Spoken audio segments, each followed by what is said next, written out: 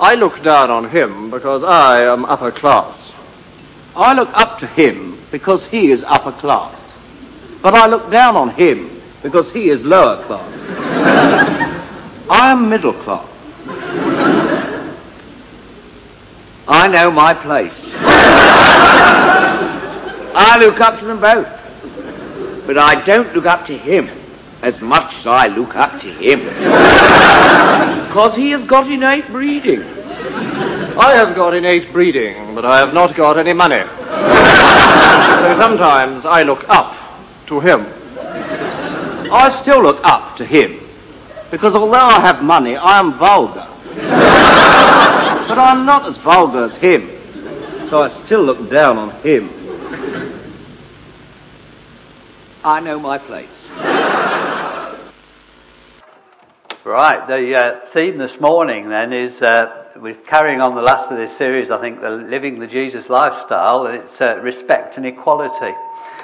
Two massive themes really in our world today. 20 minutes to cover it, so I'm going to have to move fairly quickly.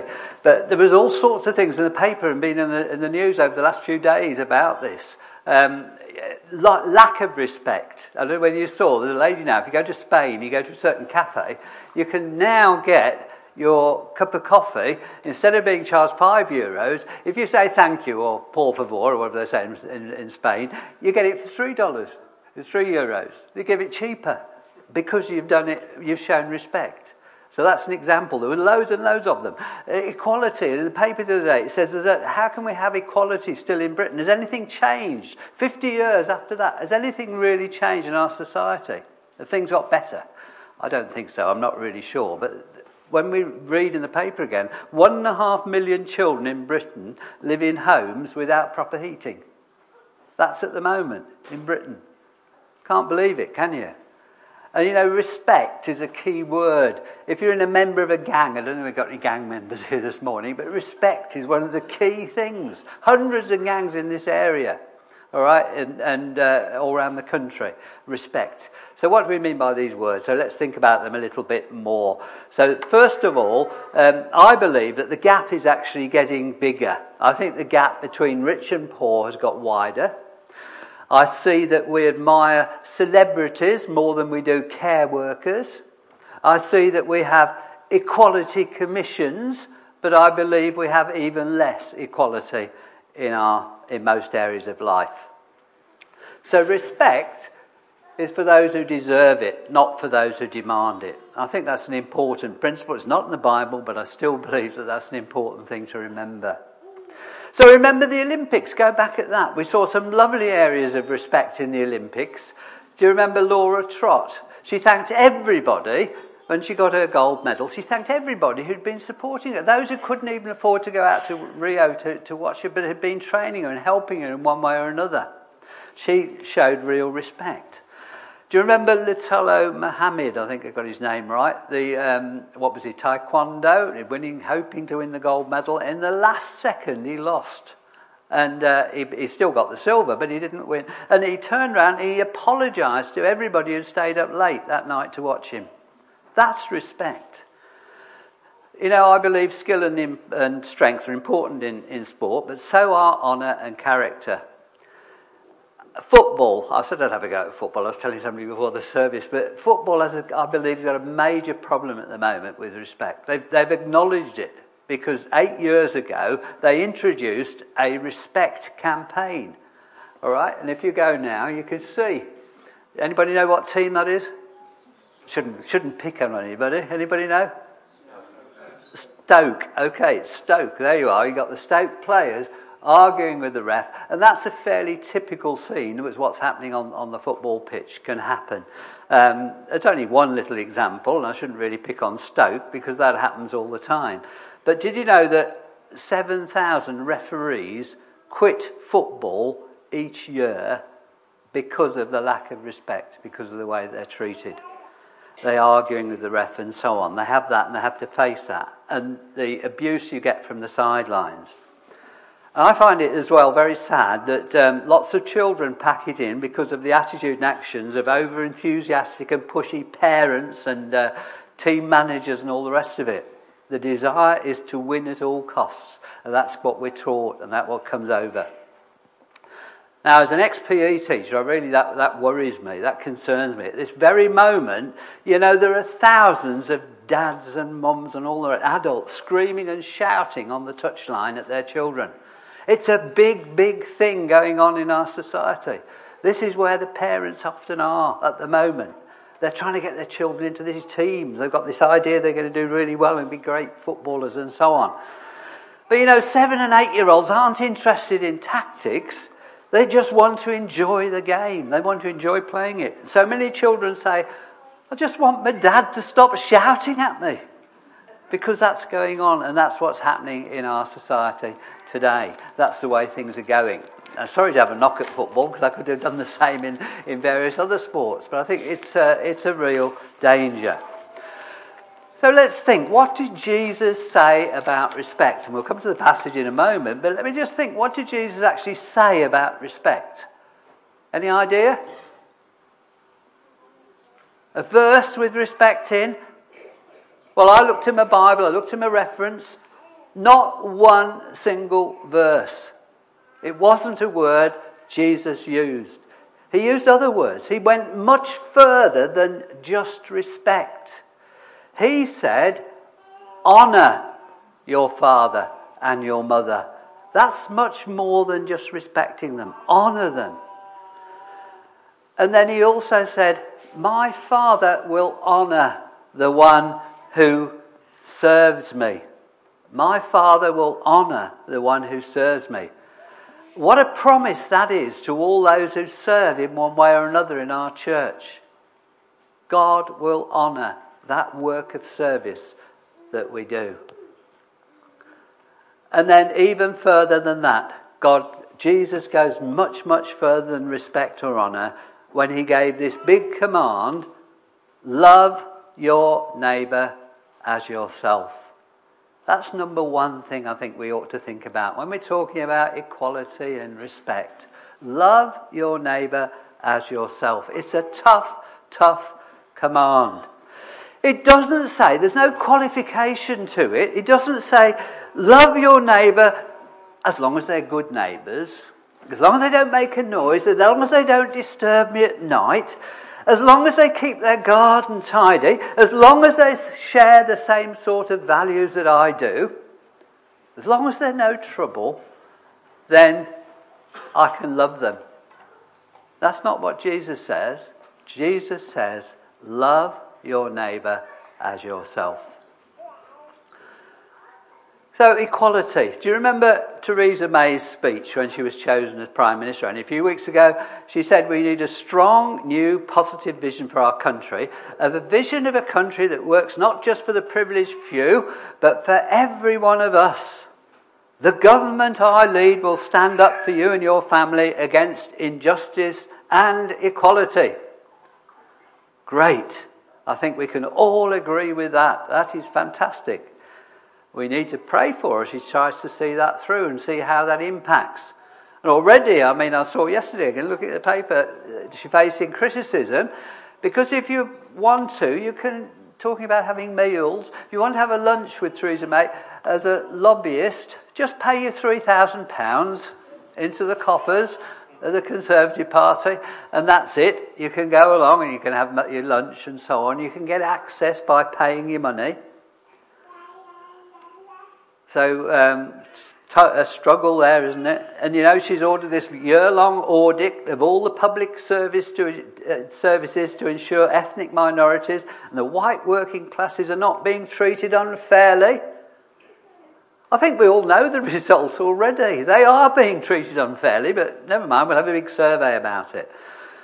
Again, what did Jesus say about equality? Any ideas? Well, again, I couldn't find any references. No direct reference there from Jesus himself to using the word equality. But in Philippians we read, Jesus did not consider equality with God something to be grasped, but made himself nothing, taking the very nature of a servant. He humbled himself and became obedient to death on a cross. And I think that is a fantastic thing about the Lord Jesus when we're looking at the Jesus lifestyle. Took the nature of a servant, servanthood, humbling himself, death on a cross. That's what Jesus did for us. That is the Jesus lifestyle. And you know, I believe that true equality really will only be found in the Lord Jesus Christ. It says in Galatians, there is neither, it should be the next one, that's it, neither Jew nor Greek, slave nor free, male nor female, for you are all one in Christ Jesus. The only way to equality is through the Lord Jesus Christ. That's equality, that's true equality. That's the only place we can find equality, really, in a sinful world. So now, the welcome to the feast. We've looked at that passage we've had read so nicely for us this morning. It's on page 1047. I'm not going to be very long because I know we're tight on time. I did say 20 minutes on equality and respect and so on. So we've got to keep up to see if we can keep going. But you know, at the start of this series, John spoke about eating a meal where Jesus went along and he ate a meal with the tax collectors and sinners. He met with some of the downs and outs of society. But he didn't only meet with those, he also met with the others at the other end. And that passage this morning starts with a meal with a very different group of people. I've looked at it in three sort of little sections. So, first section, the guest list. Who are we going to invite? Now, some of you had weddings recently. I bet that went an absolute nightmare trying to work it all out. Here's how you do it in 30 seconds. This is for the overwhelmed bride. All right? Have you talked to this person in the last year? If you haven't talked to them in the last year, cross them off the list. Don't bother with them. Have you ever spent time together outside of work? No, get rid of them. Don't put them on the list. What about, has your fiancé ever met this person? No, cross them off the list. Would you invite this person, invite you to their wedding? No, cross them off the list. And finally, can you imagine your wedding day without him or her? If you've got a yes for that at the end, then you put them on the list. So that's the sort of way that you do it in 30 seconds. All right, so next time you're organising your big weddings, that's the sort of thing you do. And I saw some other examples, and they said the other key point you need to know, who's paying for the wedding. Is it your parents paying? Then you can have loads more guests and so on. But there you go. But that's it. Draw up your guest list. So what's this guest list like for this meal at the beginning of chapter 14 in Luke? All right, and what it says.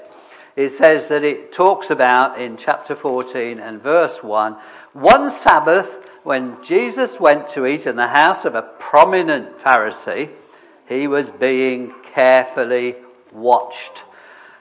And this is sort of the key, I think, to an important thing. There we are. So it's a prominent Pharisee. Who's he going to invite to his meal? Is he going to invite the down and outs of society? Is he going to invite all the bad neighbours that we wouldn't like to have living next door to him? No, he's going to invite other Pharisees and experts in the law. And he's also going to invite Jesus. And he's also going to have there, but I don't believe he's invited, I'll explain why in a minute, a sick man. It says in the Bible he had dropsy. Well, I don't know exactly what dropsy is. I don't think it's a word we use very often there. But that's the people he's got for the meal. The privileged few, the elite of society. So why was that sick man there? I think he was there not as one of the invited guests. I don't think he was there as a gate crasher. I think he was taken there to test Jesus. What's Jesus going to do on the Sabbath? Let's test him out. Let's see what he's going to do. And there, he got this nasty, it's actually this dropsy, nasty swelling of the body causing severe pain. He wouldn't have wanted to be in the meal anyhow in that sort of state he was in. So what would Jesus do? What would Jesus do? WWJD, we often see that. What would Jesus do? How would Jesus handle this? Jesus knew it was a setup. Surely they were saying he wouldn't heal someone on the Sabbath. Jesus answered carefully, asked them questions. If your son or an animal fell down a well, if your son had fallen down a well, if he was in the right state, would you turn around and say, Oh, I'll leave it till tomorrow. I'm not going to bother. That's basically what he's saying. He's saying, no, we've got to deal with this straight away. So Jesus does heal the sick man. He sends him away. He sends him away. Doesn't even get invited to the meal. That's the implication. Not even one of the guests. And you know, that really typifies what this group of people, these Pharisees, were really like. And the experts in the law. Listen to a few words that come in Matthew. It says about these people later on in Matthew chapter 23. You can read it when you get home. They do not practice what they preach. Everything they do is done for people to see. All an outward show. They love the place of honour at banquets, which is what we see coming up. They love to have people call them rabbi, like teacher. Oh, you're so important, you're so great, and all the rest of it. And then Jesus actually says this, some of the harshest words I think Jesus uses anywhere to describe people. He calls them, you snakes, you brood of vipers, you blind guides, you hypocrites. That's what they're like, because they saw no need for a saviour. They lived by their own rules. Their pride prevented them from admitting that there was anything wrong with that, what they were doing. They got it all right. Remember what Jesus said, I did not come to call the righteous, but sinners to repentance. So who do we invite to our meals now? I've got to find it very difficult, because we have a number of people to meals at the moment. We want to say we've got people in the congregation we're going to invite. How are we going to deal with it? Now, preaching on this passage, because it's talking about, I've got to go out and invite the blind and the lame and everybody else like that. Don't invite your friends, because they'll invite you back. I mean, it turns everything on its head, doesn't it? Jesus' standards are so opposite of the way that we so often think of our standards. Gene Apple is an American minister in charge of a very large church in California. I've heard him. I've seen him speak and been to, not there in California, in this country. And he told a story. He said he was in charge of this very large church. How do I decide? And he was getting married. How do I decide who I'm going to invite? I've got all this congregation. What am I going to do? Couldn't think it over. So he talked it over with his fiancée.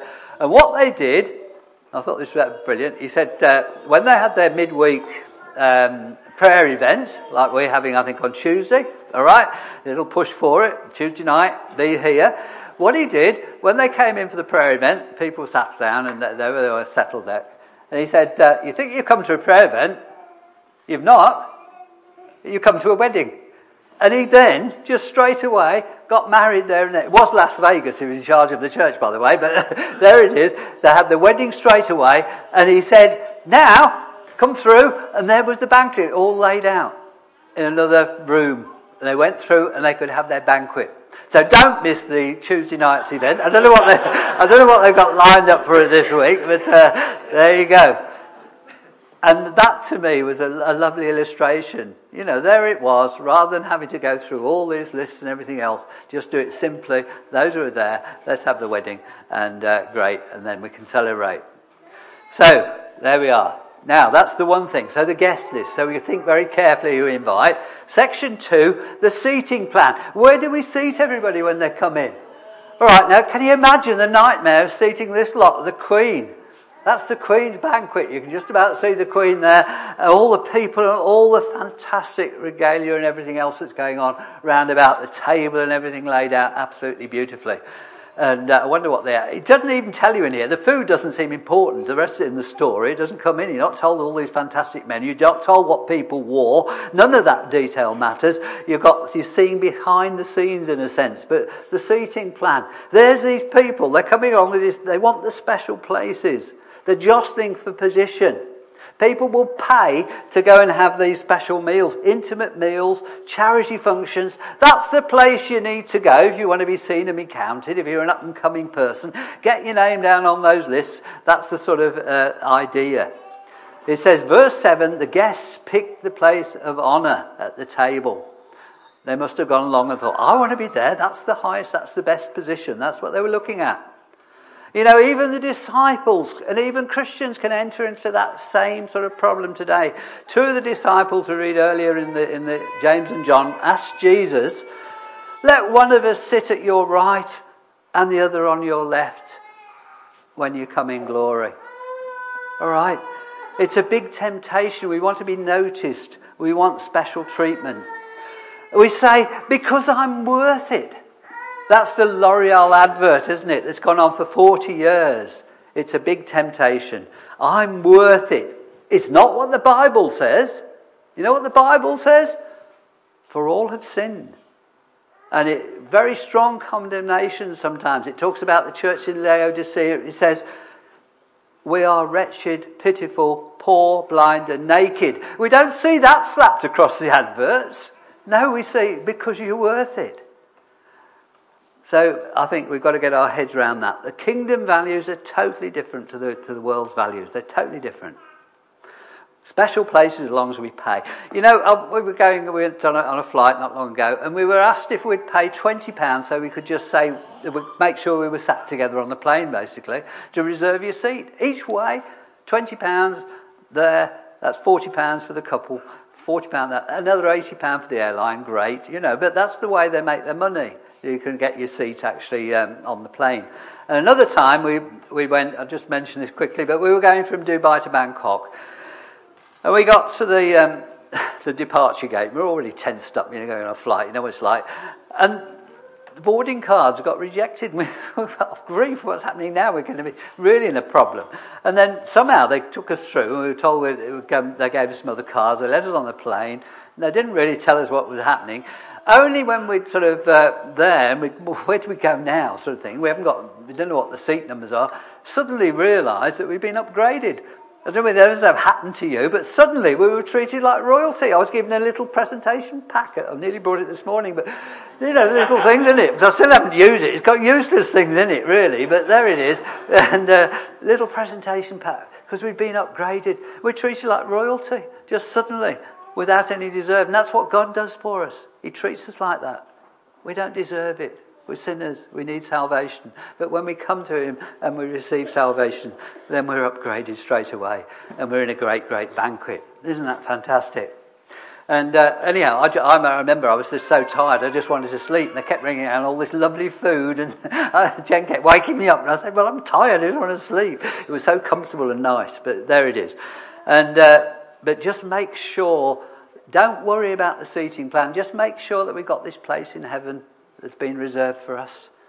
Bible says, come take your inheritance, the kingdom prepared for you. And it says, for I was hungry and you gave me something to eat. I was thirsty and you gave me something to drink. I was a stranger and you invited me in. I needed clothes and you clothed me. I was sick and you looked after me. I was in prison and you came to visit me. Whatever you did for one of the least of my children, you did for me. So there's little acts of service. Those little things we do for other people. Don't go unnoticed. God sees them. And then finally, the third section, we got this last section, is verses 15 to 24, is the after-dinner speech. There you go. So the after-dinner speech, you've all seen that sort of thing, the scene, you know. You've got to clap. He's trying to clap at the same time as yawning. But really, it's been pretty boring. Well, I don't believe that Jesus' speech was like that at all. It's totally different when you look at through but it's really challenging as well. Because it says, all alike began to make excuses. Let's look at some of the examples. One person, I think these are only three of the examples. I think there were loads and loads of more examples as well, because none of them, all alike, began to make excuses. Everybody had been invited, one thing after another. No. I bought a field, I'll go and look at it. I mean, how pathetic. I mean, the field's going to change tomorrow. Is it? You know, what a pathetic excuse. I bought some oxen and want to try them out. Surely you look at them first and see that they're good and they're not sort of, lame or whatever you do with oxen. I don't really know. But there it is. And somebody else turns around and says, I've just got married, I can't come. Obviously far too busy when you get married, aren't you? You can't possibly go to a great big party and banquet. I wonder what sort of excuses we make when Jesus invites us. Are we too busy, too apathetic, too proud? If we are, this is the passage says, the invite now goes to the poor, the crippled, the blind, the lame. God chooses the weak things of this world to confound the mighty. So don't let pride get in the way of accepting God's generous invitation to the greatest banquet there will ever be. Yes, respect and equality are important values in our world today, but even secularists, humanists, atheists and all the rest of it, they'll all say these are important moral values.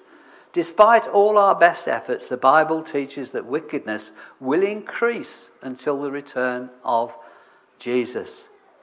But I also believe that the injustices and the inequalities of this world demand judgment. A day of judgment is coming. Most people do not pay for their crimes in this world. They get away with it. But they will pay in the age to come. But the justice of God demands judgment. He is not mocked, and we will reap what we have sown. Now, I believe Aldridge has got a veneer of respectability. It looks all fine, lovely place, nice, middle class, to go back to the thing at the beginning. You know, it's lovely, but really what it's like, what is it like beneath the surface? What are we like? What am I like? God sees our hearts and knows what they're like. As I finish, just think about this one verse from Revelation chapter 19 and verse 9. It said, "Blessed are those who are invited to the wedding supper of the Lamb of God." Fantastic invitation is awaiting us. Don't miss out on God's blessing. Don't miss out on God's invitation.